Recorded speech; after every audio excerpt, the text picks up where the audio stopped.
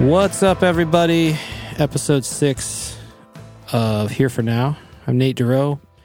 Sitting on the other side of the glass is our producer, Tyler Floyd. What's up, Tyler? Hello. Nothing much. If you want to get a hold of us, we're on social media. All three of the big boys, Facebook, Twitter, Instagram, at Here For Now Pod. You can email us at herefornowpod@gmail.com. And you can head to our website, which will give you all these things, herefornowpodcast.com. You can subscribe anywhere that you listen to podcasts. This episode rules. We got a chance to sit down with my friend Nicole LaRae, who is the queen of the Pyramid Scheme, my favorite venue in the world in Grand Rapids, Michigan. We sat in the green room, talked about everything from, all kinds of stuff. Charles Bradley and the OCs, and how Nicole still likes to go to festivals, even though she's like almost the same age as me, which I just can't conceive. She somehow finds the energy. We talk about how great a mom she is and how she inspired me to be okay with bringing a kid into this world. Nicole's such a badass. She's such a badass. She made me cookies the other day. That was cool. I don't know. I got so much love for Nicole LaRae, and I'm super excited to kind of share her story with all of you. I wanted to shift gears though for a second. We've established, I work for a company called Audio Tree. We started a concert promotion company in the Midwest called Audio Tree Presents. We present shows in Michigan and in Chicago, at the venues that they own and the venues that I have relationships with over the years. And one of the cool things that we get to do every year is when the cold weather starts to really like set into the point where like we're never ever going to be warm again. This thing happens in Austin, Texas in March called South by Southwest, which is kind of a shit show, but it's great to go down and have tacos and get warm. But secondarily, this thing has popped up that Nicole was involved in the early years called Michigan House. And it's something that Audio Tree is going to sponsor this year. It's this collection of like Michigan-based idea people, capital providing people, and artistic and creative people. And it's just, it's so weird. We live in Michigan and, we drive everywhere. We're not super great in this state about public transit.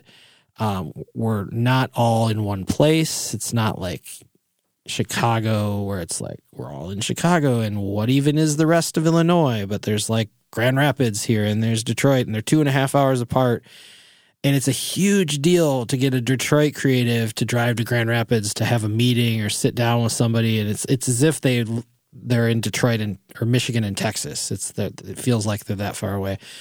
So we all go to Texas when we're cold and we want tacos, and we go to this thing called South by, and we sit in this thing called the Michigan House, and we all get together and just like do the thing that it feels like we should just be doing when we're here, of just like getting in a room and talking about our goals and our dreams and what we want to build, and that thing that we've been putting off for years and years and years. And it's just such a neat thing. So Michigan House is just now kind of coming online for 2020.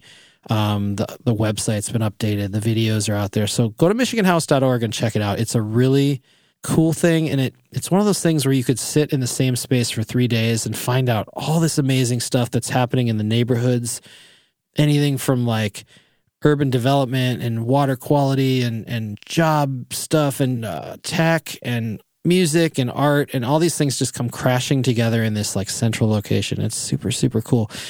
And Nicole, to draw this back to Nicole was a big part of that for the first couple of years, and she's just that type of person. She's like this hub for Grand Rapids specifically, with her work at the radio station, with her work at Pyramid Scheme. She runs a record label. Like, she's a connector and just a super powerful, super gracious human being. We sat in the green room of the Pyramid Scheme, kind of crammed ourselves in there, and the refrigerator was running in the background, and it was cold, But it was really cool to like stare up at the wall and see like all the signatures and all the doodles and all the different stuff that was drawn on the walls of the pyramid scheme. It was like 9 years of history that we were all kind of absorbing while talking. And she's just got a lot to say. So I'm really excited to give you my interview with Nicole LaRae.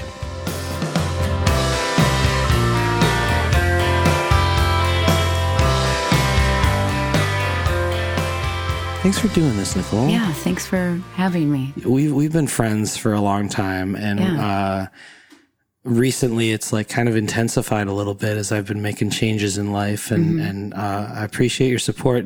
Nicole LaRae, venue and booking manager of the Pyramid Scheme, and also like 700 other things that we'll get into later. Yeah, sure. Because in this business, that's what you do, right? Yeah, you have can't like just have one gig. 23 jobs. Right. Yeah, right. So we'll get into that, but I want you, it's funny, when we sat down, we're sitting in the green room at the Pyramid Scheme, and Nicole pointed out that she's never just sat here and looked at the walls and like kind of, and it's a little bit overwhelming and exciting to like see nine years now. Yeah, it will be 9 years that we've been open in April. Yeah. So there's 8.5 years of history, just like stickers and dick pics and or not dick pics, that's drawings. Dick drawings and the word dick, long dick over here. Yeah.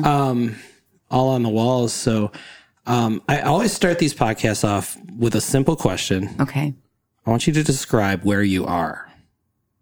As like physically in this space, or I want mentally? you to take it however it first comes to you. Okay. I feel like I am about to be 40 and about to join my club. Yeah, I'm about to be 40 and I feel like some kind of turn is coming. Okay. And not necessarily because of like the age and what that marks, but I feel like that's finally going to make me feel like I'm an adult. I guess I have never felt that way yet.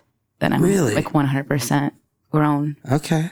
Let's see. Where am I? This place that we're sitting in physically is like my second home, and there's so much history that's happened here, and it's a place that I get to come in every day and share with different people every day. So it's almost like you get to have different people over at your house. Yeah. Which is really cool. Without having them at your actual house. Oh, right. Yeah, exactly. Which I'm sure you probably do a lot of that too. Yeah. You seem like a pretty, come stay at my place. You know, sure. Yeah. That question, is something that I don't know. I found kind of like joy in seeing the different ways that people field that question. Cause some people start with like the geography. I'm in Grand Rapids. I'm in the Pyramid Scheme. I'm in this place.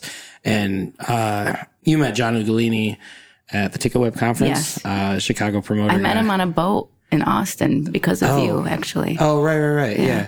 And he started immediately with like his mental state. And then we had Monique Doran on, and she's the graphic designer for Riot Fest, and she started with the colors that she saw in the room. Right. And it's like, there's a depth to us, right? Yeah. We all are known as this thing, like you're the venue and booking manager for the Pyramid Scheme. I'm the talent buyer for Audio Tree Presents. Tyler plays in Parkway in Columbia. And those are like the things that we do. But I think the really interesting stories and the really interesting things that I want to dig into with this thing is like, I want to take it from the level of like, this is what you do. And I want to take it to like, this is who you are. Okay. Understanding who you are. Got it. And so I'm going to have to understand who I am in order for that to happen. Maybe, but maybe we can, maybe this is a good exercise in like getting there together. Right. Okay. 40 is, I just hit that milestone, 6 months ago now. And it feels about the same. Yeah. I'm sure it will. Yeah. It's just a number and it is whatever. I guess when you asked me where I am, I immediately thought of a timeline of life and sort of being like, if I'm lucky, halfway through it. Yeah. And as an events person, a calendar is where you kind of start. Like, where am I? I don't even know what day it is. It's Wednesday. Yeah, it's Wednesday. So yeah, I mean, we look at where I am as to like Yeah, a time. Yeah, but also like that's the answer to when I am. When are you? Right. You know? Right. Tell me about the very condensed version of the last 39 years that has led you to this part of your life. So like, tell me about little Nicole. Okay. Tell me about family life, where you grew up, all that kind of stuff. Okay. And then we'll get into the career stuff later, but I just want to get a quick overview of like, what was little Nicole's life like? Okay. And every time I keep doing this, I keep going little Nicole, Lil Jaw, Lil. Lil T. We've got a little rap group that we're going to form with every guest from this show. That's just going to be Lil. Okay. I want to do the beats. Are you Lil Cole then? Yeah, I'll be Lil Cole or Lil Nene because my mom calls me that sometimes. Yeah, all right. So tell me about Lil Nene. So I was an only child till about 12. So those first 12 years were, I found friendship in music because I was very shy, painfully shy. I don't even think I spoke a word in school until maybe the second grade. Oh, wow. I don't know why I was so afraid of people, but, or just even expressing myself, but I was. So I spent a lot of hours alone in my room listening to music. I had a double-decker cassette player, so I would create shows where I would record songs off the radio and then dub those onto another tape and then insert myself as a host of that's so cool. Talking about what song was played and why. Yeah. Also, I would do the news, which was fake news stories that I would make up. And then, of course... And now you live in the era of fake news. So I know, you right? Crazy. I was preparing for this. Yes. I would even go as far as to do commercials, too. Like either commercials that I had memorized from the television, which was also a good friend of mine growing up, and... or I would also make up fake commercials too. So I started doing that. I would, once I got more confident in myself and in speaking, I got a tape recorder with a microphone attached, and I used to go around and interview my family members. Oh, that's so cool. One of my family members, my mom's oldest brother, Les, he and I were like music junkies. Yeah. So he had records, and he would play me records and show me how to use a turntable, and this is how you cue up a song. And so him and I like really bonded over music, and he always encouraged me to keep exploring through music. And then instead of getting an allowance every week for doing my chores, I asked if I could be brought to the music store and get a tape. Oh, damn. And so that went on for years, and then I created a big cassette collection. And then, getting older. Do you still have that tape collection? I have lots of them. Have you noticed through my socials, I've just been... Yes. And I wanted to go through mine to see if there were any I could give you that you would like. People know everything about me because I'm a classic oversharer on the internet. But like, I've been collecting tapes lately, and it's a weird, like, it was literally just walking into one record store and seeing all the tapes I had on the wall, and like, nostalgia is big for me, but I also like it has to click with me. And it went from like, tapes are dumb. Right. Like, why would anybody want to go back to tapes when we have digital and we have like vinyl I get, I guess, cause it's the big art and the big, the whole thing. But it clicked immediately, and now it's an obsession. It's become like obsession level in like 6 weeks. And that's terrifying. That if that's not a definition of who I am, nothing is, but so we're going to shift the direction of this podcast to only talk about tapes for the rest of it. That's fine. So I noticed, because obviously bands come in and I like to check out what they're carrying for merch. Yeah. And I would say the last, 5 years, like tapes have come back. Yeah. And people are doing it. It's cheap, and it's something that people can leave a show with. It's tangible. Nobody's going to play a CD anyway. And a CD from a physical tangible was never that cool. Right. It just, the artwork, it was when they came out, they were pretty cool. But. Yeah, but like the cases break super easy and the CDs scratch, and like, tapes, there's problems with tapes too, but like, I don't know, something about that, like. You could skip a song way easier with the CD. That was the benefit. But, I think we skip a lot of things in life in 2019 that we used to have to like struggle for, like the secret track at the end of the tape that you had to like fast forward, or like you had to just wait, rewinding and all that kind of stuff. And there was like a little bit of magic in that. It was also just awesome. Like, it's also just like, okay, I'm glad that I can just skip ahead on a DVD or a CD or whatever. But taking the pencil and having to rewind it when it gets eaten by the player. Oh yeah, that was a rare treat. Yes, things our kids will never understand. Right. I was my 4-year-old can she gets up every morning, crawls in bed with us, grabs a remote control, turns on the TV, goes to Disney Plus or to Hulu or to Netflix, depending on which show she wants to watch. She knows how to get to her little like kids profile, find the show, and then find the episode. This kid's 4. Right. And it's like, and then she grabs the iPad and like flips through Spotify and just like finds stuff that is kids stuff. And it's like, what the fuck? Watch out now. Yeah, exactly. And now we have to pay attention to every second of every day. Right. So anyway, you had a tape collection and, tape records around the house. And and my uncle and I were like always bonded, and he always had on at the house this radio station. And I always thought, yeah, they just kind of play everything. What is this? Yeah. And he said, well, it's a local in town here, and all the people on it are volunteers. And his eyes kind of lit up, and he was like, you should do this. You always, as a kid, remembered the tapes that I made. And he said, you should go apply to volunteer to program a radio show. And I was like, okay, I will try out, or whatever it took. So that station being WICE, which has been around since 1987 here started in Wyoming. It's now in Grand Rapids over on Bridge Street. And basically, back when I applied, which I want to say was probably 2004, you fill out an actual piece of paper and you mail it in. Sure. And they ask you some questions like, who are some artists that we play that you like? Who do you listen to that we don't play, kind of thing? How old are you? Blah, blah, blah. I think I probably sent in 3 or 4 applications. I just never got into the class. They only accepted a certain amount of people.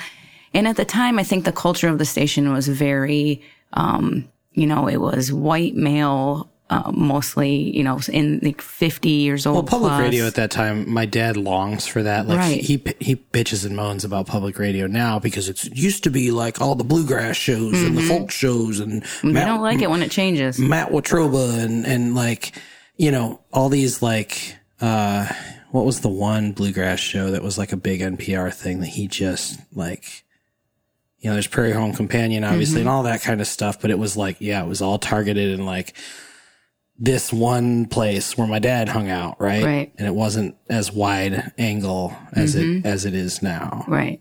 Yeah. And that's been something that the station has, I want to say like in the last 5 years, has really opened up. And anyways, they finally let me in because I bugged them a lot. Nice. I kept going and tapping on their shoulder and saying, I want to do this. Why not? Yeah. Why can't I get in? Yeah, we were talking at Audio Tree yesterday about like the type of people who don't take no for an answer. And you have to in this business. Like there's a lot of like passive folks that are just like waiting for it to come to them. And you've never been that. Like you've always been that, at least since I've known you, like this. No, that's mine, or maybe it's not mine, but I want it to be mine. I want to be part of that. I'm going to keep pushing. I'm going to keep yelling. I'm going to keep stomping. I'm going to keep being present. I'll be the first one there and the last one to leave. I'll be at the conferences. I'll be at the festivals. I'll be not afraid to say hello, which is a stark contrast to the little girl. I know what happened, but I think I grew up collecting baseball cards, and it wasn't just like collecting baseball cards. It was like the organization of them and like sorting them by number, sorting them by who hit the most home runs, sorting them by team. Like that was my childhood, like recording of a show. But I also used to do all kinds of stuff with like, I would build these forts and have tickets for things and like a ticket box and all this. Look at that. So like it wasn't concerts. It was just like a train ticket or something to get on the train that I had built out of a blanket fort, Right.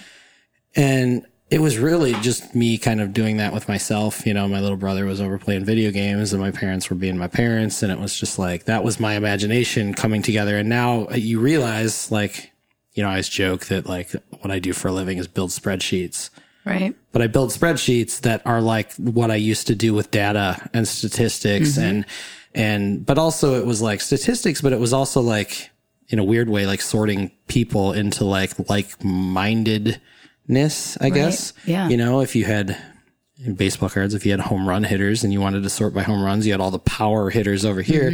But if you wanted to sort by like stolen bases or whatever, who are all the fast guys, they were all over here, and it like, I didn't realize until kind of recently, like, so organized. Oh, right. Yeah. Yeah. And you are like this, like, leader of people and this media person and this person that like just takes like a band that you love or an artist that you love and just like, here, you need to love this. Yeah, please love it. Love it like I love it. Yeah. Please, I'm begging you. Right. So YC is part of the story. Yes. So you grew up here in Grand Rapids, like Yes. your lifetime Grand Rapids to this point. Basically, yeah. Okay, cool. West Michigan. Yeah. What up? Oh, yeah, don't remind me. Sometimes that makes me sad, but sometimes I'm like, dude, you travel so much. You're right. And I get like, to come back here, which it's great to be a part of something that's evolving. Yeah. And like, you and I are very similar in that regard. You want to play I'll one up you on that one. I literally can open my front window and the high school that I went to is across the street. So I have not left my high school with like 1,000-foot radius of my high school in my adult life. So like, at least maybe you've moved around the city a little bit. Right. But you, just like myself and my wife, you find time to see the world. Like that's your expendable income, is not maybe building stuff or having a lot of things or whatever. I live in an apartment. I'm 40 years old. I've never owned a house. Yeah. I'm kind of fiending to have a backyard for my kid. Yeah. But we just like, let's travel instead of doing investing in that. Let's invest in experiences as opposed to investing in that. 100. Where did that where was that born? Because my parents when we went traveling, it was camping up north. We didn't travel at all. We didn't have the money. That's probably where it was born, because we didn't do hardly any of that either. And also there's something about just wanting to experience other places. Yeah. And that is just something that's, I guess that's always been in me, like wanting to travel. When did that start for you? I want to say probably my first big trip was with my dad's side of the family. My aunt happened to be dating this very rich gentleman at the time who was trying to impress her. And he was like, I'm going to take your whole family to Hawaii. And she was like, my whole family? He's like, yeah, your brothers, nieces, I'm bringing everyone. Yeah. And so we all got a paid trip to Hawaii. And I was just blown away by the ocean and palm trees and wow. So I think it started there. There was something that sparked in me and I was like, I want to go see everything as much as I can. And, I think one of the things that, maybe not being 40 per se, but being in our age bracket, some wisdom, I think there's, we figured out that everywhere that you go, whether you go to Austin or you go to Hawaii or you go to New York or wherever, like there's magic there, but there's also like hardship and difficulty and all of that. So like home to me has kind of, re-solidified itself as like, I'm going to equally love and hate Heartland for the rest of my life. Right. Just like you probably have that same feeling for Grand Rapids. But I think I've finally figured out and grown comfortable with the fact that if like I moved somewhere warmer, I would hate and love that as equally as I hate and love. And you'd be paying way more in rent. Right. And having to work more and whatever, like you settle into your thing. And I feel like, you kind of quip that you haven't found yourself or whatever, but I would argue the opposite. Somebody like me who, I've told you this before, but like I looked at you and how you parent that little girl and how much fun you guys have. And, social media is always going to show the best of that, right? So I know that, there's nights where it's like, I just can't fucking take it anymore. But yeah, I'm not going to put that on social media. Sure. But you were one of a couple of people that gave me confidence that I could bring a kid into this world. Hell yeah. Like if you, with your crazy lifestyle and your travel and being here late nights and working literally all the time, constantly answering my emails at 1:00 in the morning, but also at 6:00 in the morning, like if Nicole can parent this kid and they can be this smiley, and again, you're on the swing set or whatever it is, I was just like, I can do this. Yeah. Yeah. Especially if you have support, you have a great partner. That's 100%. Yeah. The only reason that I can do it. Yeah. And Clancy's it seems like a real good dad. Yeah, absolutely. A real good dad. Mm-hmm. And that's exciting. I mean, I give all of my benefit, all of my thanks in the world to my wife who, dude, she's the best mom that there ever will be. Right. But I think we're all supposed to think that, or not think that, but like feel that, you know, if things are clicking, right? Yeah. Like she just stepped up when the kid got double pink eye. Right. And she's just been like, it's what you do. With her all, yeah, you have to. Yeah. You kind of have to. So I want to rewind a little bit. Okay. Let's go back to that tape collection, that record collection, those early memories of music. Yes. What music was being played around your family? Like what was the earliest memories of like what? Oh my God. Bands, okay. So probably my earliest years, so I was like an MTV kid. So I think MTV was born the same year I was. So music videos were starting to become really popular. Yeah. So watching whatever was airing on MTV, my mother was a huge fan of The Doors and Stevie Nicks. So like Fleetwood Mac, but also like Stevie Nicks solo stuff. Sure. So early on, I only thought that those were the only two bands that existed because I didn't hear anything else played at the house. Sure. My mom used to joke that I used to always ask for Jim Morrison to be played. Nice. That's what I wanted to hear. Yeah. Because that's what I thought music was. And so then MTV sort of opened my eyes to more music. So then, of course, I'm listening to like whatever pop music videos were being made then. Did you always have cable in the house? No. If we did, it was like maybe a few channels, but not like the full. But MTV. MTV had to was be this there. thing that I only did when I was at my buddy's house because we didn't have cable at home. Right. But it still had that same impact on me. So I can imagine somebody who could just flip it on at any time, just like, it blew my mind. Yeah. You know, like I'm an emotional guy, but I can honestly say that like, there were tears when Kurt Cobain died. Of course. And when Tupac died. Of course. And like, those were like, 14-year-old me was around when like Smells Like Teen Spirit broke. And then, I was like 16 when Dookie hit and like, Pearl Jam and Metallica and all of that, like, Soundgarden and all that stuff was like completely elevated by having a visual to go along with it, to have the videos. And that's the memory you have too. When you hear the song, you can go right back to what that video was. And how hard did you have to work to find the songs that you want? We all have it on our phone now, right? We can just pull up any song anywhere we're at, but you would watch an entire 120 minutes or an entire Headbangers Ball or an entire, I forget all the other little like specialty shows just for maybe a chance to see that one Alice in Chains video or that one, whatever, was going on at that point. And it was like, but you never knew, so you may not hear that song again until for another week or another month. It was so hard to get music except for to buy it and start a collection. Right. So what were your early tapes and records?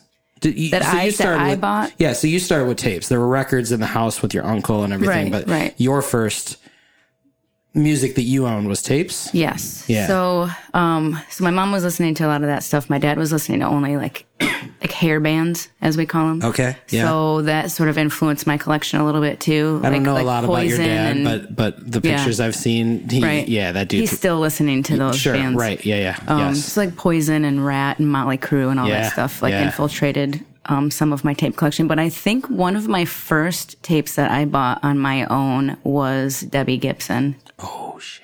And then probably Madonna, George Michael, Belle Biv DeVoe, Bobby Brown. Oh, damn. So all that kind of stuff that you'd probably hear if you went roller skating at the roller rink. Yeah. Were you a roller skating kid?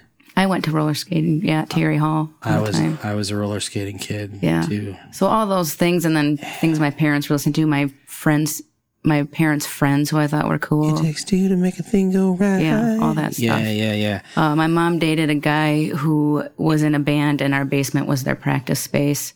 So I listened to a lot of them. I don't know if they ever put anything out, but their band was called Why Not. I'll never forget that. Why Not? And what were they playing? Like a rock band. Like 90s, like in that... Like 80s. Oh, okay. Stuff. Okay. Yeah. All right. So yeah, I think that probably those pop artists were my favorite, or my first purchases. MC Hammer, Salt and Pepper, that kind of stuff. Had the Hammer tape. Yes. My parents bought my first couple, so I still see them a lot when I'm collecting, like when I'm perusing record stores or the internet, like looking for tapes that I want. But the first two I had was a Richard Marx tape and that White Snake with like Still of the Night, and like I don't know what it was, the White Snake tape. Here I Go Again. Yeah, yeah. With the Tawny Katane video. Yes. Yeah. We can't forget her. David Coverdale, I think, was the singer or whatever. I don't know. It was, it's funny that was the era that like my parents started feeding me, and then I pretty immediately, got Nevermind and got the Black Album from Metallica and got, Run DMC. Right. And kind of went in that direction as well. And like, I think that was like 5th, 6th grade, right. Where it's just like, and it's funny, the best memories and the most like, specific memories I have of tapes, other than like labeling them wrong so they didn't know that I had Snoop Dogg's like Doggy Style. On purpose, I would label them as like a baseball game or something, because my mom used to like record some of like opening day for the Tigers. So I'd be like, opening day 1993. Right, and she's never going to look at that. Right, and it was Snoop Dogg's Doggy Style. And then I would like listen to that with headphones on. I got the opposite. My mom bought me that CD at the local record store in 1993, and the clerk looked at her and said, "Ma'am, you know that this is really inappropriate for maybe a daughter your age." And my mom goes, "She's fucking heard everything. Right. It's fine." Yeah, that's great. Meanwhile, my mom was the one that was like starting to catch wind that some of this was going on. So she would like come home with a DC Talk tape from the Bible store, right. And I would never ever listen to it, and eventually like gave it to someone who was like, "I don't want this crap." And then the other thing was I used to mow the grass for the neighbor with my Walkman on. So it was like Stone Temple Pilots' Purple album and the Alice in Chains, I think it was self-titled, and Jar of Flies, like were like my lawn mowing music. But for some reason that sticks with me very clearly. Like I can remember shutting the lawnmower down to like flip tape sides or something, or like stepping away from, I don't know. It's just wild. So WYC. Yes. So I bugged them enough, and they finally let me in. To the class. And that was where music started as like a thing that you were doing. Did you go to school for like something else, or what was your like path? Because this is volunteer. You're not, right. Or are you thinking like this is where you start and you're going to become the next like Matt Pinfield? Right. No, not. I wish that would be cool. My dream used to be that I wanted to make music videos, but I ended up going to school for education, and then I switched my major to business management and marketing, which I feel like everybody did in 2001 or whatever. I did that exactly in the year 2000. 2000. Yeah. It was like a hot major to have, marketing major back then. I don't know why. To me, it wasn't marketing. It was just business management. But mine was like, I could go into any business. It was like I couldn't, I didn't want to do architecture anymore. Right. So which again, organizing and know, building and stuff. That made sense. But yeah. Yeah. So I bugged them enough. They let me in the class. I took the class. I think my first time on air was 2005. So I'm coming up on 15 years. Wow. I did a midnight to 3 show on Saturday nights for years. And then I got upgraded to daytime. I used to do a Wednesday noon to 3 show, and then I got moved over to what they call drive time show, 3 to 6, which I've been doing on Tuesdays for, I don't know, maybe almost 10 years, 8 to 10 years, in that same slot weekly. So, and then over the course of volunteering there, I actually got hired on staff, and I did that for about 8 years. I did community relations. So, donor communications, organizing donations, making sure people got what they asked for, organizing events, and that also ended up turning into doing some concerts. Yeah. Okay. So I had a little bit of experience in that. At the same time, of course, because that was only a part-time gig, I started working at The Meanwhile, which is Jeff and Tammy's other bar. And they're the owners of the Pyramid Scheme. And they're the owners of the Pyramid Scheme. For those of us that aren't sitting in the green room. Right.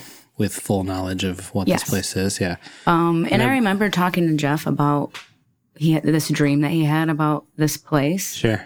And back then, that's what it was. You know, it was a dream. And I said, if that ever comes true, I would love to be a part of it. So just keep me in mind. Right. And that's how we ended up here. But yeah, so YCE, I was there. I was working on staff. I started working meanwhile, I was also working at this place called Jukes Bar, which was on the west side, which we had live music there every Friday and Saturday. Right. So I was managing that place and sometimes booking bands, but mostly just doing like the flyers for shows and stuff. Learning how to use Photoshop, early Photoshop. Yeah.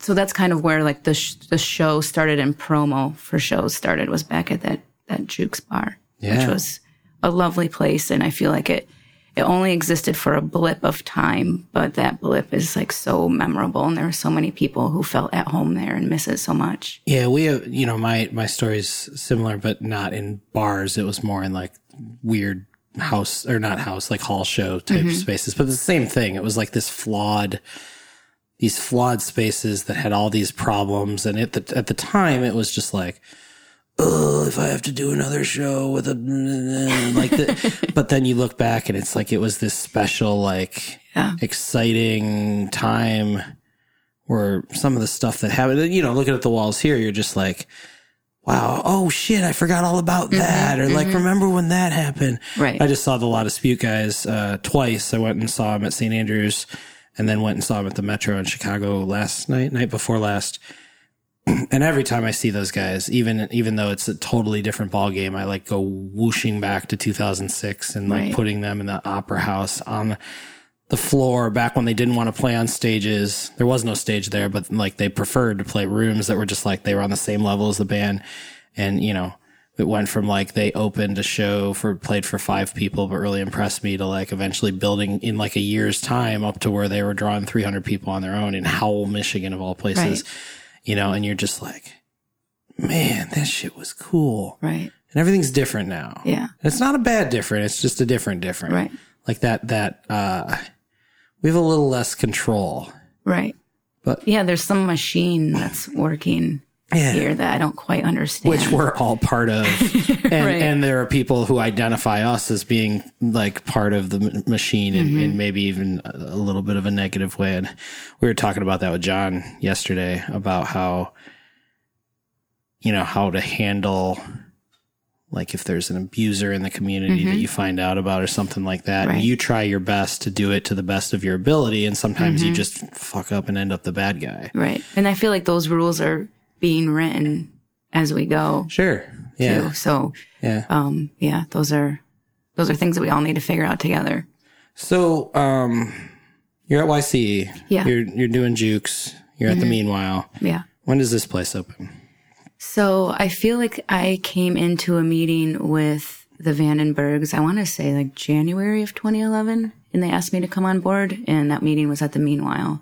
And I remember leaving feeling so excited. Yeah. And just like, this is something brand new that I'm going to be able to be a part of, that I'm passionate about, and I'm going to be able to be a part of it from the beginning and be able to watch it grow. Yeah.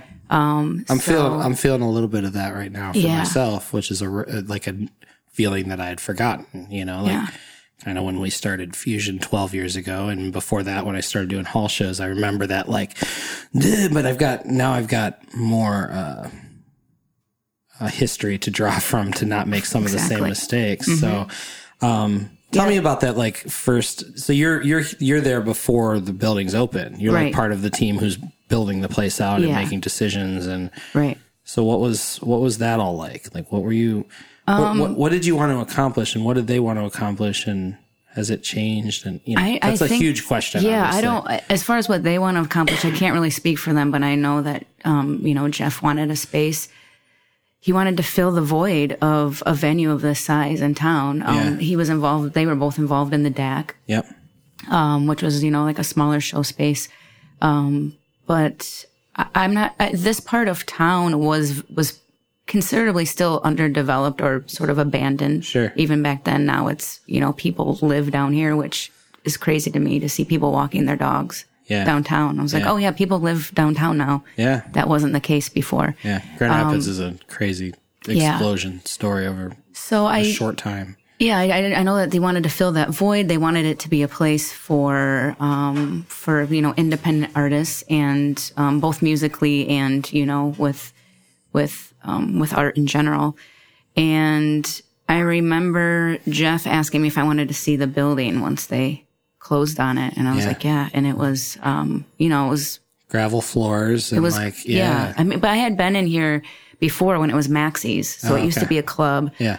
That I used to sneak into underage. All right. And there was like dancing and, illegal stuff going on. Yeah. But, things.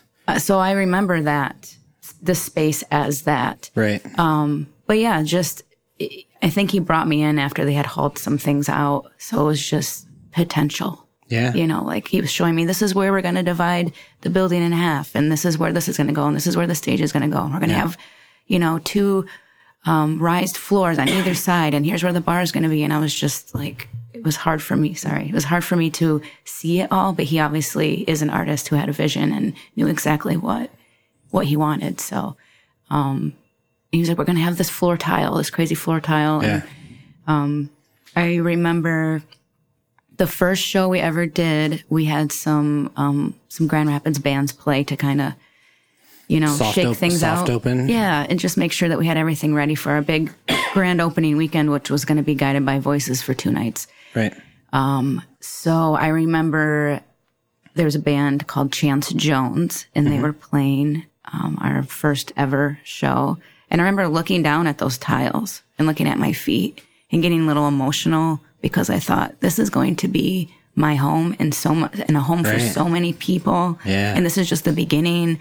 And I just remember, I'll never forget that. I'll never forget the band playing. I remember what song they were playing. They were playing 6 String Highway right when I had that thought and looking around and thinking, this is so exciting. Yeah. That's like a deep moment that helps define, and it helps.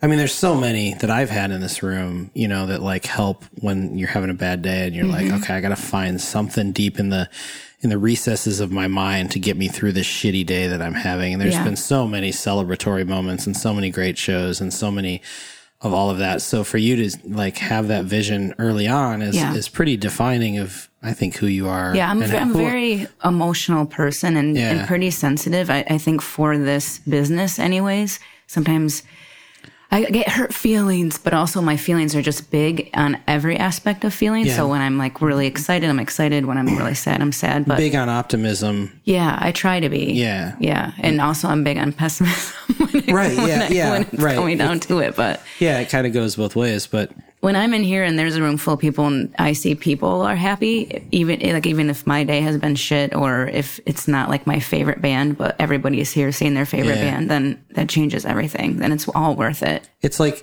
that day when you are real cold and you walk into a space that the heat is definitely on and you're that warmth immediately hits you and starts to soak in. And it's that transitional feeling between I've been freezing all day, but that first feeling of warmth is just oh my God. Or taking it to traveling, in March, that first time you step out of the plane in Austin take your coat off. South by, and you're just you step out into the sunshine, you're just all right, I don't know why I'm never going back. Right. Yeah, never, ever going back. I'm going to throw my coat in the garbage at the airport. Right. And every year, the South by routine, every year I'm I'm not going. And then it's then you go and you have a great time. Well, but it's also February, you're I have to go. Right. I have to go. And the one year I didn't go was just around waiting, prepping for Finley to be here. Or maybe it was the first after we had Finley. But either way, it had to do with a baby either on the way or a baby just arriving. And that year I was just I didn't get my warmth in the middle of March that got me to the end. Exactly. Yeah, you need it. It's not even that South by is that great. It's cool, and all my people are there, and there's tacos everywhere, and all that kind of thing. But it's a marathon. It's become part of my thing now of like, I have to go get warm. I have to go get sunshine just so I can survive these last like annoying 6 weeks of like, it's cold now. It's spring. Now it snowed again. Right. Ice storm. Yeah. I was born April 11th in like one of the worst ice storms in history. Like my dad had to like move fallen trees to get my mom to the hospital. So like mid-April, you're like, you think about it and you're like, oh, April, flowers, spring. No, it never is. That's the most miserable like snowstorm you get is the one that you get when it's supposed to be. Right. So you've been doing this for a long time now. Yeah, I guess so. Yeah. So when I started, I will say I didn't really know what I was doing when it came to how do we get a band to play here that we really want to play here? What do we do? Oh, we got to send an offer. What does that look like? Right. Oh, how do I know what to offer? Yeah. Who do I send it to?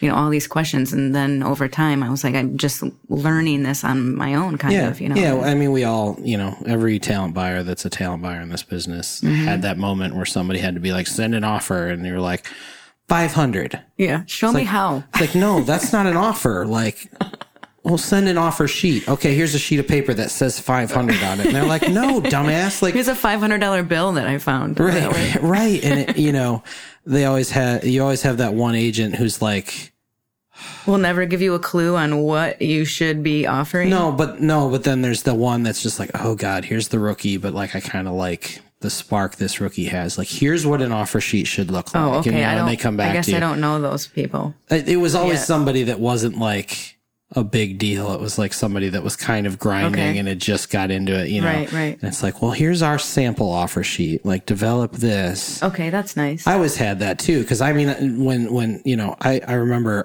flipping out about a rider once. It was a show, like a hall show at a church. And they sent me their rider, and you know, you just cross off what you're not going to provide, right? The riders are just kind of like this thing but they had a rider that had like a case of beer on it, and I went fucking crazy. It's like my first year, and I'm like, you are playing. I told you this is a church. Like, I can't give you beer. Are you fucking kidding me? And like, and the guy's like, dude, it's a rider. Just this band had a $75 guarantee, but like they just signed with a management company, so they had a rider, you know. And I was like, I'll get all the rest of this crap, but I'm not. And he's like, you don't have to provide any of it. Like, do you not know? It's okay. And then the whole time he was like really nervous about the show the rest of the way, thinking. And then the band came and played, and there was like 200 kids, just like 200 little high school kids, all splitting a case of beer. No, but they were all having a great time, you know, and it was like the show worked out in the end. And that was, I think that's always the thing about like that youthful energy that you bring to the table, like the naivety that you carry kind of is counterbalanced by like how excited everybody is about this new space and this new room and the new people involved. And like, it kind of balances out, you know. I think the people that like you that are like willing to like fall flat on your face for a minute until you get it, as long as you're like persistent and you're there and you're like, look, I don't really know what I'm doing, but I really, really, really want Guided by Voices to play my venue. They're like, okay, cool. You know what? Let's work this out. Let's figure it out. And then sometimes they just write you off forever and never email you back. And you're probably, I'm probably on some blacklist from like 12 years ago when I said something dumb because I didn't know what I was doing. Okay. Yeah. I don't know if I'm on anybody's list like that. I hope not, but you never know. Yeah. No, I mean, the results are right here on the wall. Yeah. I think you've done a pretty damn good job over 9 years. So thank you. Was there ever a moment where you thought maybe music wasn't going to work out? No. You're that. I just know that it's ingrained in me, and even if it's not something that I'm working in for a paycheck, it's going to be a part of my life in a big way. Yeah. Because I love it. It's what I care about. What do you feel about this city? When it comes to music? I think maybe support for arts, but also just like in general. I mean, you've lived your first 39 years here. So is this where you live until you die? I mean, I hope not, but if I did, then okay, so be it. I guess I will say that as far as supporting art, man, we've come a long way, which isn't really saying much for us, I think, in this area. Yeah. But we have a long way to go too. Yeah. There's still a lot of people that live here that are in the mindset that art should be free. Yeah. People who don't want to spend money on art. Yeah. Which is bothersome. You know, you have to change those people's minds. Yeah. So that's something that I'm starting to see getting better. So something here that we have from day one is we say we don't do free shows. Yeah. Art needs to be paid for. And I will say, as a disclaimer, there probably have been like 2 or 3 free things that were sponsored by a brand I've or talked to something. you about a couple in the past, and you've kind of like redirected me. Like, look, cheap is fine. You know, low ticket price is fine for certain things, but it just doesn't make sense for us to throw the doors open and like not be paying, because then you're training people to think that this should be free. Yeah. And it shouldn't, because it costs money for us to be in this building, to have this building, and, you know, all of the costs associated with that. And we want to make sure that people are getting paid well that come in and share their art with people. So that's something that we've been doing. And I feel like that has helped shift people's minds a little bit. Since we've opened, obviously, you know, 20 Monroe, Live Nation, opened. And also just, within the last month, we had, the Studio Park Open Listening Room. And so we're getting more sophisticated. The intersection has 12 or 13 rooms. Yes, right. They've added rooms. Yeah. So I feel like we're getting more sophisticated as, a venue family in the city. Yeah. So that's great. Yeah. That's what I wanted to see. And it's exciting. So you're starting to get people who are now willing to pay a little bit more to have a more intimate experience or something a little bit more special. Yeah. So yeah, that's something that we're getting better at, but still, like, there are a lot of people that are like, well, can I get on that list though? Yeah. I don't want to pay I'm a guest $15 list to guy. see. I'm sorry. To see a really great band that came all the way from Florida or whatever. Sure. Speaking of things that cost a lot of money, you also run a record label. Oh man, barely. We haven't even got into that. So you are the current sole owner of Dizzy Bird Records. Correct. Tell me that quick. So a friend of mine and I, we went to a basement show, I think in like 2013 or 14, and this band was playing, and they were so good. I was blown away, and as was my friend. And I'm like, where did these kids come from? What are they doing next? And so we just asked them out for some beers. And I don't even know if then we were thinking we're going to launch a label. We just wanted to help them. Yeah. I don't know why. We just felt like. Yeah. I have all of that all the time. Yeah. You know? Like, what are you guys doing You can tell next? the ones that like Michigander and Shortly and a lot of Speed back in the day. It was like, this is so Flint Eastwood.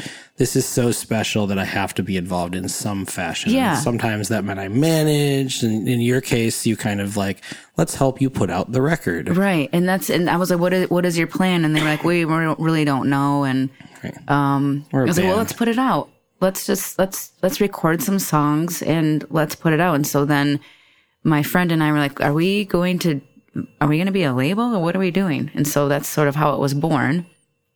My friend Peter Fox at the time, he's not in Grand Rapids anymore, but owned Stonehouse Recording and offered to record the band, you know, on the house basically. Sure. Because we didn't have any startup money or anything like that. So you can't have free shows, but you can let Peter work for free. You know what? Right. He ended up getting he ended up getting paid in other ways. Sure. Yeah. So we did that. We put out this record from Heaters. I haven't even said the band's name yet. Heaters. Yep. And it was great. It was beautiful. It was called Solstice, and it was a 10-inch. And then that sort of like got the ball rolling to where. I don't know if they ended up like going to South by or what. Anyways, they ended up playing Levitation is what they ended up playing in Austin. And by then they had signed to a new label out of New York, Beyond is Beyond, who are awesome people, Mike and Dom. And so I think they signed like a 3 or 4 record deal with them. So it was sort of like we helped them, like we just like helped launch them. And then that was it. And we said, bye, we love you. Right. And so they still come back when they can. I mean, they're because somebody's in Montreal now. Is it Nolan? Nolan's in Montreal, and Andrew, who used to be in the band, but like has at their last show like came and played some songs with them, which was really cool. He's in North Carolina now, so everyone's kind of like spread around. But they've got Ben and Ryan, who I think are still hanging out in Grand Rapids. So, anyways, that was sort of the beginning of it. Since we did like a a 7-inch with Gringo Star because, my friend who started with me was friends with those guys. We did Harlequins. We did a full length with them out of Cincinnati. We met them at South by through Gringo Star. Cool Ghouls out of San Francisco. Las Rosas out of Brooklyn. And they're all sort of kind of fit this kind of like psychedelic garage rock vibe. Sure. Hollywood Makeout are from Grand Rapids. We put an album out with them. And actually, that's going to be my next release is their new record. So they're just finishing getting that mastered, and that's going to be the next thing.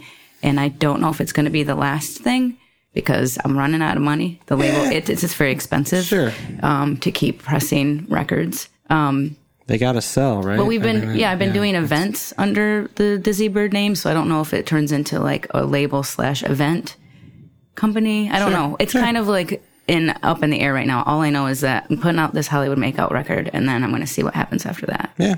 So, it doesn't have to have a period on the end of that sentence. You can leave that hanging, and just that's great. Yeah. It's always the ethic and the Dizzy Bird is always just kind of put forth this very specific feeling, which is what labels do, right? They kind of identify the niche that they love the most, and they kind of like emanate that into the world. So it's like all these acts from around the country kind of share a little bit of a similar vibe. Yeah, totally. And so. Lazy Genius. I should not forget them. Yeah. Fantastic Grand Rapids band helped put out their last EP, which is really beautiful. Yeah. So it's kind of a mix of like Grand Rapids and stuff from and kind of just things that came our way. Yeah. That we liked and we got lucky on. So we've just spent like an hour breaking down like what gets you out of bed. Okay. But is there anything else that gets you out of bed besides your kid and music? Like, is there another hobby or fun thing, or is there room for anything else? Traveling, obviously. Yeah, I love getting on planes. I don't know. I love my friends. I love socializing with them when I get time. So yeah, we play cribbage every week. Oh, okay. On Wednesdays. That is if you know how to play cribbage. I don't. That is not something I would have expected you to drop on me. That's something that we try to do on Wednesday nights. That's so cool. Yeah, it's fun. John does. John was telling me yesterday that he does improv every Friday night. What? Yeah, he's like he's been doing it for years. That's so cool. And they perform every Friday night in Chicago at like 10:30 in the evening. And like for a concert promoter to set aside every Friday night for years, I mean, years and years and years, he's been doing this, and it's got a pretty good little like troupe going. Yeah. But yeah, you would see that maybe in like how effervescent his personality is, but you also wouldn't just like plug that in. Just like I wouldn't put cribbage past you because like when you guys travel and you do that like get the cool like cabin in the woods where everybody has like the big communal like I feel like that's it's always like all your homies. I don't have any of those kind of friends, but I also don't drink, so like I don't go like get the cabin in the woods and like never leave, just like fill up the fridge with alcohol and like play board games and just like see what happens. Well, there's hiking too. Right. Yeah. Right. Yeah. Right. You can drink all day, but it's probably not the best idea. But like, so I guess cribbage would be not that far down the road. Yeah. It's just nice to have like a weekly thing that is constant. And then now that I'm saying that, I'm like, well, we don't always do it every week, but just to have something have a group of people that get together and organizing group events. I really love doing that. We do, the winter trip, but then there's also something that we do every August called Mom Bomb. And it's all moms and their kids, and we all go camping for a weekend on Lake Michigan.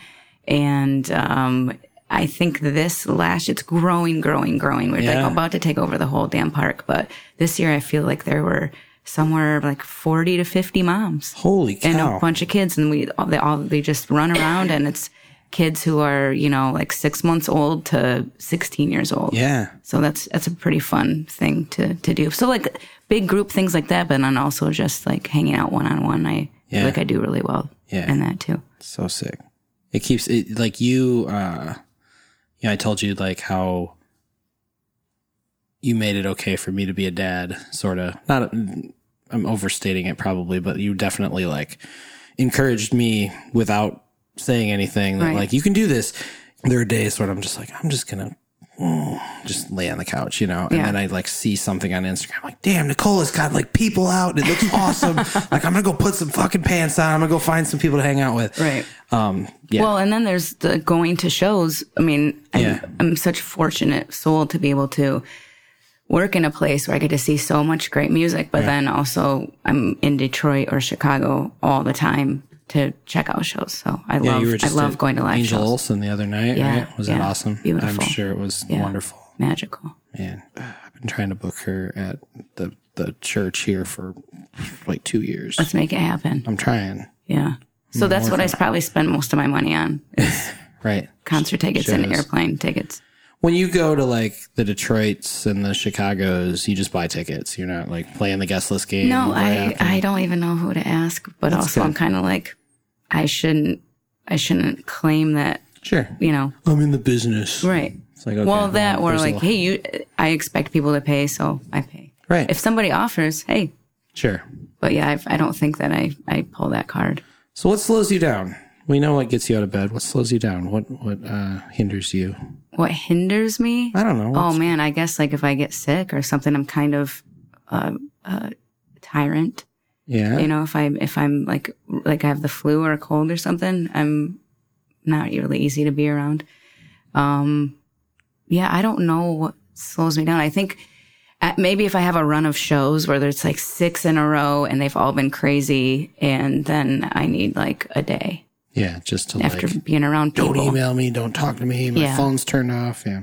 So yeah, I think just, not much, but yeah, I feel like if I'm around a lot of people for a lot of days in a row, that kind of hinders me a little bit. Yeah, I think that's natural. Yeah. Give me one musical artist that you believe in right now, that you're really behind at this current moment. Oh man. Something you're vibing on. This is like your chance to earn some cool points and like drop somebody else. I'm trying to think of like somebody who's like kind of not made it or is making it. Maybe. I mean, Mo said Taylor Swift, so I mean, so it can be anyone. This thing is wide open, but somebody who is big, I feel like, but I had no idea the level of talent that was there until I went to Afropunk this summer. Is FKA Twigs. Oh yeah. I had no idea how she was going to blow me away. Yeah. I was just, it was almost like I didn't even feel like I was in a field of people. It was just like a tunnel vision on her. Like her and you, personal concert. She was just, she was so magical, and she's all muscle. She does this pole dance routine. Yeah. I just was like, I feel like everybody's jaws were just on the ground. They weren't expecting that part of the show. Just captivating performer. Captivating, amazing costumes, beautiful voice, just lots of talent. She had a sword routine that she had been practicing for months. That was cool. Just brought out this huge samurai sword and did this thing. So anyway, she blew me away. So I've been listening a lot to her new album, which I don't know if I would be had I not caught her set. I don't know. Let's see. I'm trying to think of who else I've been listening to nonstop lately. Yeah, give me like your A&R. Put on your A&R hat and give me something that like maybe you think should be big or is going to be big soon or whatever. Okay. Someone who I saw a couple years ago actually at South by, Sudan Archives. Yes. She's crazy awesome. Yeah. And I'm feeling like she's on the rise right now too.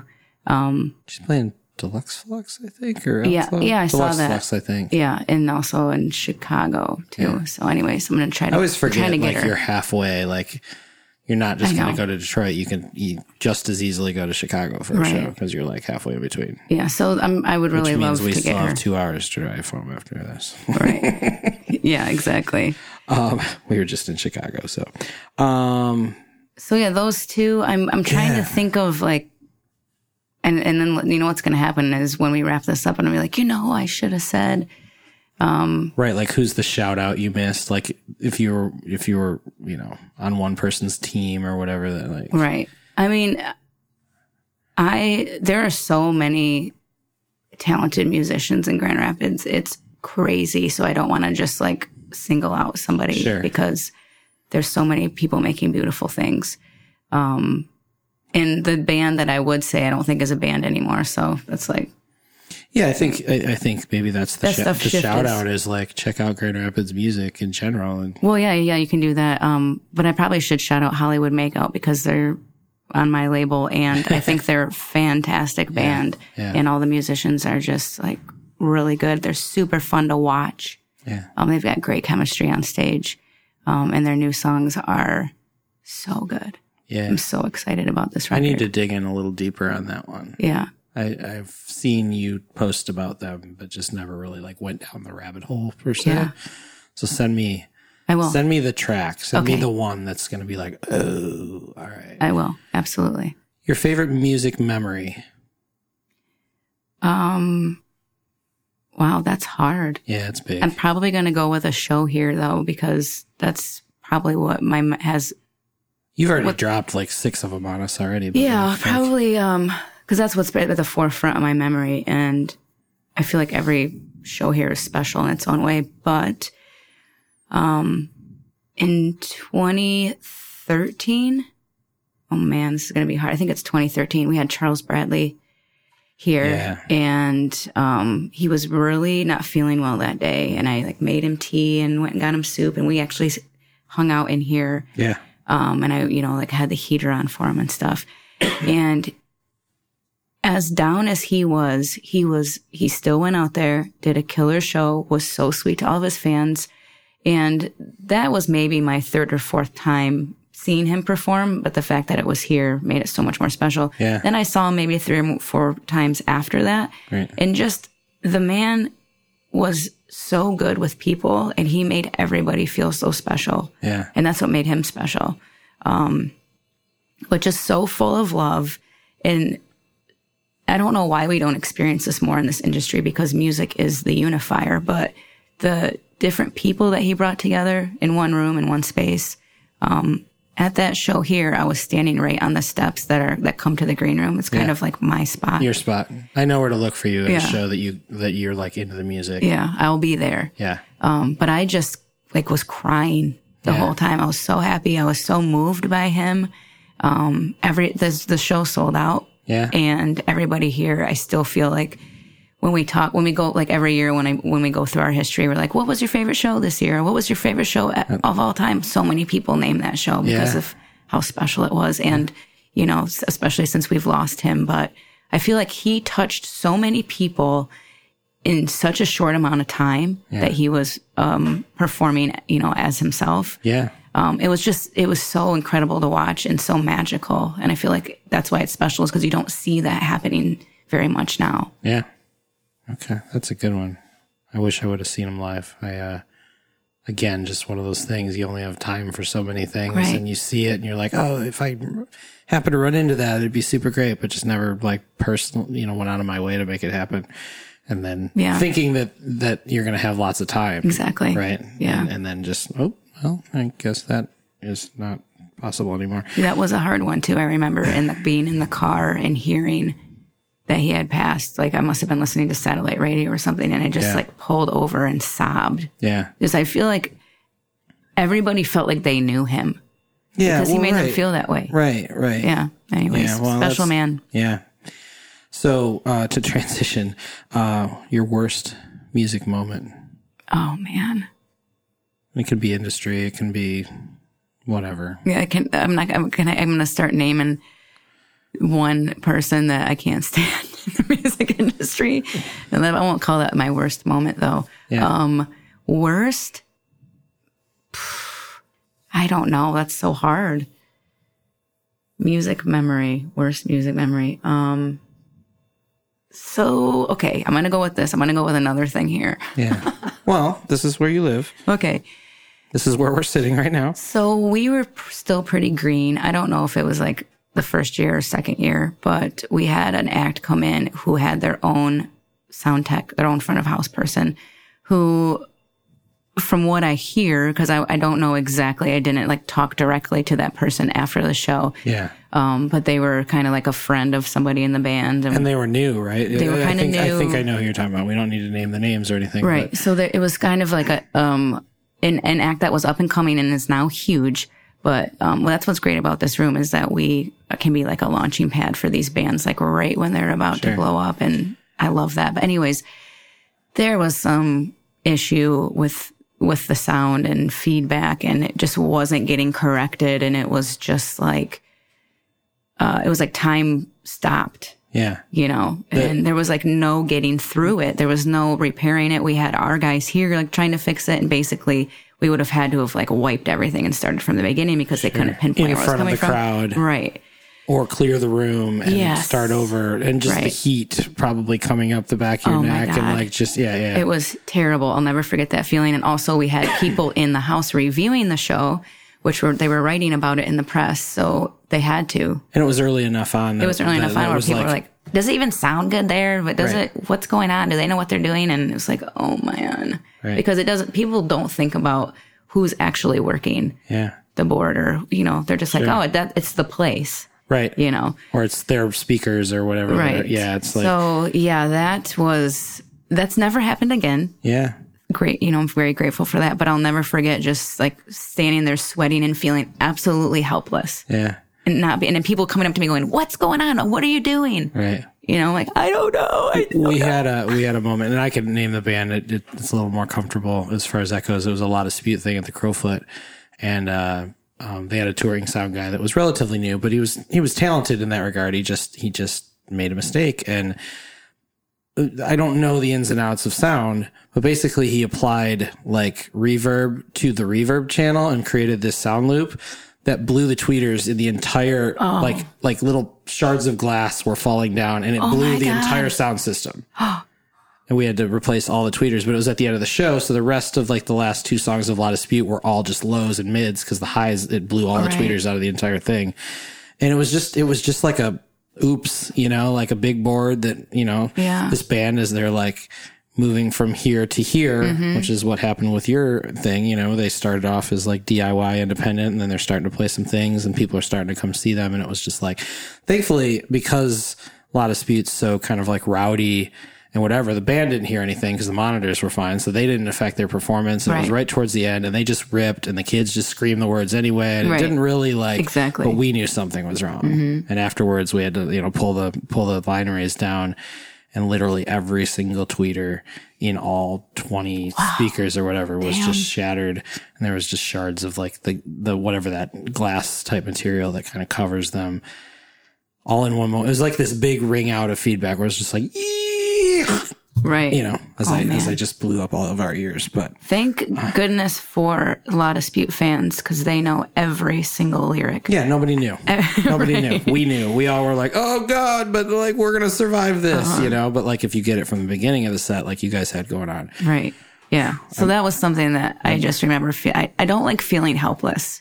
Yeah. And so I remember that after that night, I said, I'm going to learn how to run front of house. It's going to just be something that I learn how to do. And you guys are going to teach me. And that still hasn't happened, but it's still something that I want to do. Yeah. Just if we're in a pinch or something, and I don't know, I should know how to do that. I know the very basics, but like I would definitely be the guy that would end up in a problem attic, you know, like, I pushed this button and I don't know what it did. Right, you got to call someone. Right. Well, that's a good advice. Do you have any advice for fellow creative types? I hate the question that comes up in every like industry or job interview or podcast where it's like, how can somebody become a talent buyer? Yeah. And it's like, well, you have to kill me and take my job. Like that's really, I don't want to tell you how to do that. So, but like, do you have advice, you know? First of all, the person that's asking you that question should be paying you to tell you what. This whole thing of like, you know, I really want to pick your brain. Can we meet up sometime? I'm like, well, what am I getting out of that? Are you paying me for my time? It's one thing if it's like a college kid or whatever. Or a buddy or something, or a friend of a friend. But like, you'll have fellow people like, hey, I want to throw a festival. Right. And it's like, okay, well, there's a whole thing. Like, I'm not going to share all the secrets that I've learned over the years. Right. I'm happy to share secrets with my friends, or show you a little Google Drive magic every once in a while. I know you're my hero with Google Drive. But like, do you have any general advice for people who are creative and trying to make a go at it? Sure. Okay. First, have something to show, whether that be music or have something organized and ready to go. Yeah. Don't just write an email that says, we want to play sometime, and you don't have a link to music. You haven't told me you don't have a plan. date. There's no plan that, so have something like tangible for somebody to look at or listen to. Yeah. So that is going to take work on your part before you even approach anyone. And that's, I guess, just for artists' sake. As far as just be excited, be excited to want to push your show. You know, like, we're going to do a show and I think I'm going to get 200 people here. How? Yeah. That just doesn't happen. Yeah. People don't just show up. Yeah. You have to do the work and you have to let people know. And sometimes you have to be annoying about it. Yeah. Sometimes you think, oh, you know what? I made a post yesterday. Maybe I'll wait and post again tomorrow. No, post like 5 times a day. Yeah. It's fine. There's so much information out there. And people have the tools to break through that. Yeah, people have the tools to like unfollow if you're annoying. But if they support you, they're going to be like, yeah, go get that shit. Right. Get it. Yeah, exactly. Sell your shit out until you're sold out. I'll scream about it. Yeah. You got to be passionate about it. And I think when people are, that shows in their work ethic. So yeah, you just have to actually give a lot of effort, and it's going to be frustrating because sometimes that effort won't pan out. But if you keep at it and you're consistent, it will. Yeah. I mean, marketing 101 right there. 80%, 90% of what you do lands on no one. Right. It's the 10% that hopefully hits hard. And And if you have friends who are fans and really believe in you, get them talking about your show or your new album or whatever. Because if it's constantly coming from you, people are like, okay, well, of course they're doing that because it's their thing. But if you have people who believe in you and they're talking about it, and you're seeing, okay, now there's like a hype machine that's starting to roll. People love to put their A&R hat on, even if they don't even know what that means. Okay. People love, especially people who frequent a place like this, those people desire to be the cool person that knows about something. Yeah. And tells their friend and like turns their friend onto something, whether it's like the new restaurant in town, whether it's the drink they made, or whether it's the band that they, are like the first one to be cool, like. Yeah. How about those people who you'll do an ad for a show and they'll comment, who? Right. Well, I've never heard of this band culture. Before. Yeah. That's. I go, well, okay. Yeah. Tell me about your favorite band. Did you have to hear them for the first time? At some point you did. Yeah. So what are you talking about? Those are called trolls, and I've tried very, very, very hard to just like block them out of my life entirely. And sometimes it's hard to convince people to come spend money on a show if they've never, quote unquote, heard of this band before. Sure. And part of my job is to be like, okay, you probably haven't heard of this band, but let me tell you why you should come see them. Yeah. And we just had a fantastic band here a couple of weeks ago, and Serotones from Louisiana. Yep. And I was just like begging people to come to this show. I passed on that show because it was too early in the Audio Tree thing. Right. Fantastic show. Everybody that came was like, whoa, I had no idea. Thank you for convincing me to come. Yep. And then a lot of people who saw video and stuff were like, oh, I should have went. Right. Like, so my job is to try to get people to come see people they might have not heard about. But the more stuff that a band has to share, the better for us too, as promoters, to be able to have more material. So just have stuff ready and have stuff that looks good and sounds good. How do you plan, or I'm not even going to say plan because you do this on a daily basis. Like, how do you affect change in your position, like socially, or I mean, Pyramid Scheme's great because you have, solar panels on the roof, and you have a sign up that says "Bring any trash to the bar," right? Because we don't have a lot of trash here, and what are you passionate about, like changing in this world, and how do you use your position to do that? I would say both. First of all, the environmental impact that any business has is very important. So the fact that we do solar and we compost almost everything, so we don't do straws, but if somebody wants one, we have them upon request, and those are compostable. Yep. All of our like beverage napkins, all that stuff, all compostable. So when it comes to trash, we don't even have trash service here. We have only recycling and compost. But so that's one thing that's really important to me, and it's awesome to work for people who are also equally passionate about that. Yeah. Also, I would say like getting people who are underrepresented in the music community on that stage. Yep. So we and try in to the building. in the building. And we're going to, the next podcast we're going to do in like an hour is we're going to go over and see Ty, who's Right. like a star Amazing, here now. amazing, yeah. And He wants to be our mascot, and I'm like, he already is. yeah, and when he uses his voice, I can't wait to get into it, like with him and like talk about how powerful a voice he is for other people that have accessibility needs and things like that. Exactly. But like you guys are kind of, I don't want to say the gold standard, but like people look at the pyramid scheme and like, okay, they're doing this right. They're doing this right. They're doing this right. Right. Has there been struggles along the way? I mean, do you feel like, there's been any pushback, or is this the type of place where like, it's just widely celebrated that like you're trying to be more diverse, that you're, I guess it's the same people I think it's that like celebrated. There's only been like a few instances where like maybe something was, like misconstrued or misunderstood, but Sure. it's something that has been followed up on and cleared up. But otherwise, I feel from my position, and that's just from someone who's like in here and like living here basically in it day in and day out. But,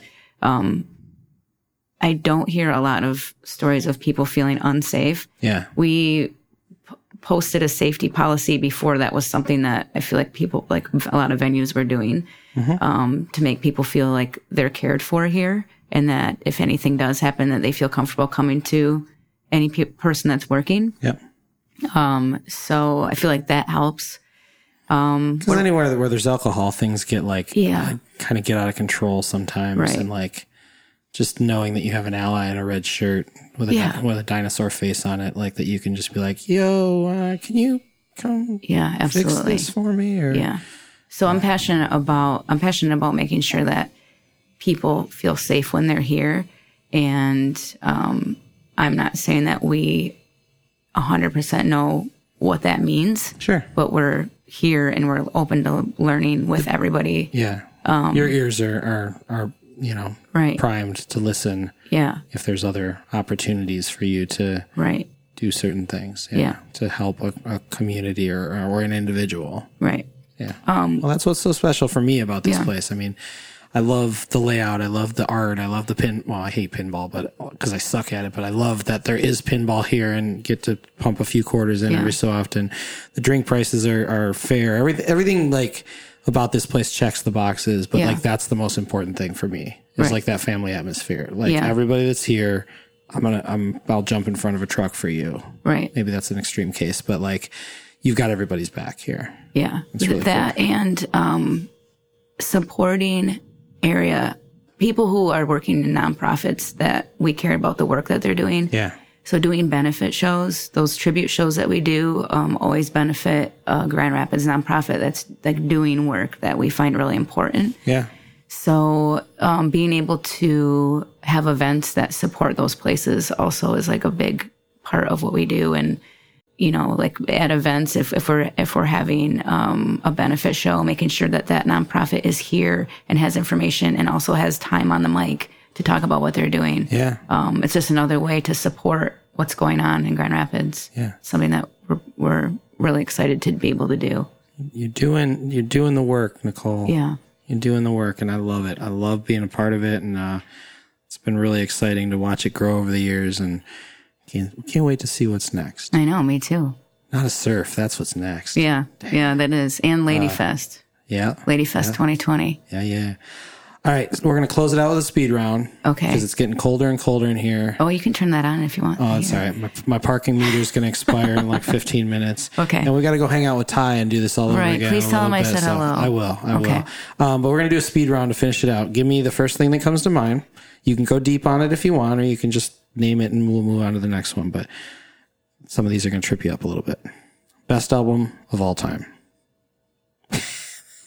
I wish faces were part of podcasts, because Nicole just dropped a amazing face on that one. Oh my God, that's gonna be impossible of all time. Give me the first one that flashed into your head when I said it. Was there one? There wasn't one that flashed into my head. And there's so many that I find perfect. Okay, I'm gonna go with, and this is not my final answer, but I'm gonna go with Amen Dune's Love. Okay. All right. I don't think I've listened to that, so I need to. It's one of my favorites. You've given me a bunch, but your favorite concert experience, would that be Charles Bradley? That one would probably be up there, yeah. I really love the OCs. Yeah? Yeah. Where'd you see them? One of my favorite bands. No, not here. No, I wish. I just recently saw them 2 nights back to back at Talia Hall, but I've seen them. Nice, yeah. They're probably the band that I've seen the most. I think I'm up to like 15. Wow. Or something like that. Okay. So, anyway. Good. Through all of this, do you have time to watch TV ever? Yes. What are you binge watching right now, or what's the most recent binge watch? I just binge watched Transparent. Okay. It's on Amazon Prime, and it was fantastic. Okay, cool. Here's another one that'll make your face do funny things. Best musical performer of all time. Tina Turner. Okay. All right. There we go. I like that. Albums or singles? Albums. You're going to be, I know the answer to the next one. Festivals, yay or nay? Yay. You have the energy for it somehow. Yeah. And I don't know how you do it. It depends on, I prefer the smaller festivals. Sure. The big ones, I used to be when I was in my 20s. Yeah. I was all about like going to Lollapalooza and doing all this stuff. Right. But I like the smaller, like more tight knit, curated ones that are niche. Yeah. Right. Like Milwaukee Psych Fest is a favorite. The Pygmalion. Yeah. It's like those I really enjoy. Okay, cool. What's the one in Levitation? Levitation's fantastic. Yeah, even though last year, what was it like? They just came back this year, and now they did it in October as opposed to April. Wasn't there one that was that the hurricane or was some sort of floods? There was floods and it kind of like washed some of it or all of it out or something? That was a couple years ago. We were down there for it. Yeah. And but you guys had like a really memorable weekend in the end. A lot of bands had already shown up. Yeah. So they did these $5 shows at all of these different venues in Austin, and then the money went to nonprofit. Yeah. And we were still able to catch like 20 acts that we wanted to see. So it was great. But then they went away for I think a couple of years and they brought it back and we're like, you know what? Screw April. It's too wet and rainy. We're going to do it in October. So okay. I'll be going next year. Got it. Okay. A controversial opinion that you hold. I feel like anybody that's imprisoned with a drug charge needs to be set free. Okay. Yeah. That could be. I don't think that's very controversial. Like if you brought that up at my family Thanksgiving, that would be controversial. Okay. My parents would be like, guilty pleasure. You're so wide range that I don't know if you're going to feel guilt for anything that you listen to, but anything that you something that I listen to. It can be listened to, or it could be food, or it can be TV, or whatever you're guilty. Oh, I'll go with TV because this is something that I don't admit very often. But I watch The Bachelor and The Bachelorette on ABC when it's on. And I would not have called that one. Not at all. So basically, we watch it as in like an ironic way. Sure. So where we like to kind of like make fun of it a little bit, but also still obsessed with it. Not necessarily obsessed, but we do something called, there's like a fantasy league where you can kind of like, you can win. Basically my friends and I who are in Hollywood Makeout. Yeah. We played the fantasy league. Yeah. Bachelor, Bachelorette. So you each pick like who's going to last to which stage of whatever. And then whoever wins, the other people have to either make or buy dinner for them at the end. Okay. So that's fun. And that just makes it fun because it's like, it's kind of like watching wrestling or whatever. Right. It's just so ridiculous. Stupid entertainment. Yeah, exactly. Very cool. Where can we find out more about what you do on the interwebs? PyramidSchemeBar.com, DizzyBirdRecords.com, WYCE.org. O-R-G. I love how you always say that on the radio. I listen to your shift. Because org just doesn't sound great on the radio. Org.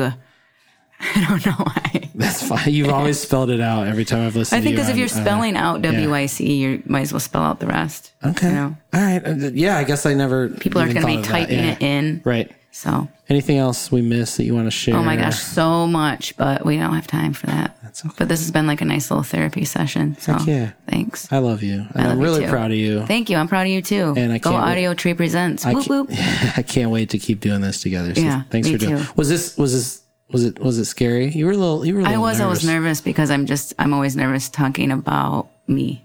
Okay. You know? Well, you can talk about you. Yeah. You're an impressive human being. Thank you. Keep, I appreciate keep talking that. about you. Okay. And keep doing your thing. Thanks, All right. Nicole. Thank you, man. Appreciate it.